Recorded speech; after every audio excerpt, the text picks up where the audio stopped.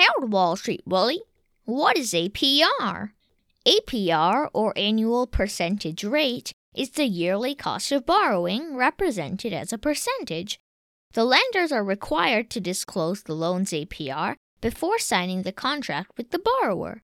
APR is used for many different loans, like mortgages, personal loans, student loans, and credit cards.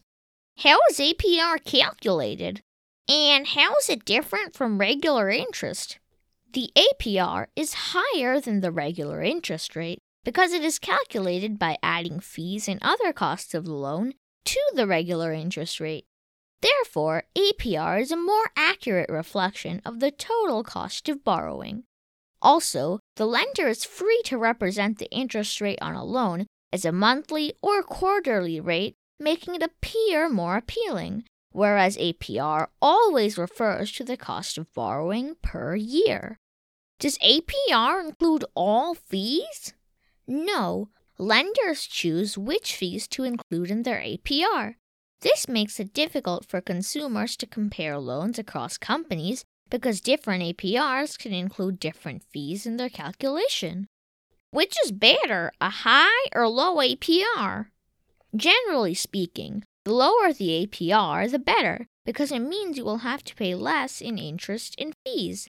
However, like we discussed earlier, APRs for multiple loans are difficult to compare because they may or may not include all associated costs.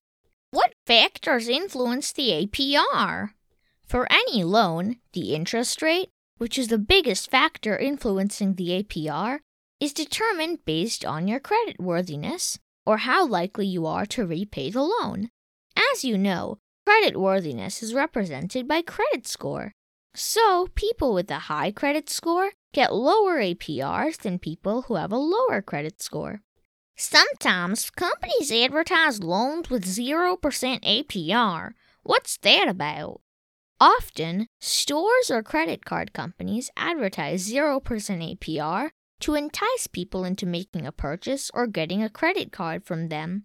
However, you should be cautious of such claims because it is highly likely that the 0% APR is an introductory offer which only lasts for a short period.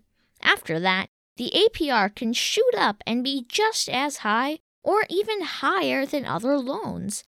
When deciding on a loan, do not get swayed by claims of a 0% APR without doing your due diligence.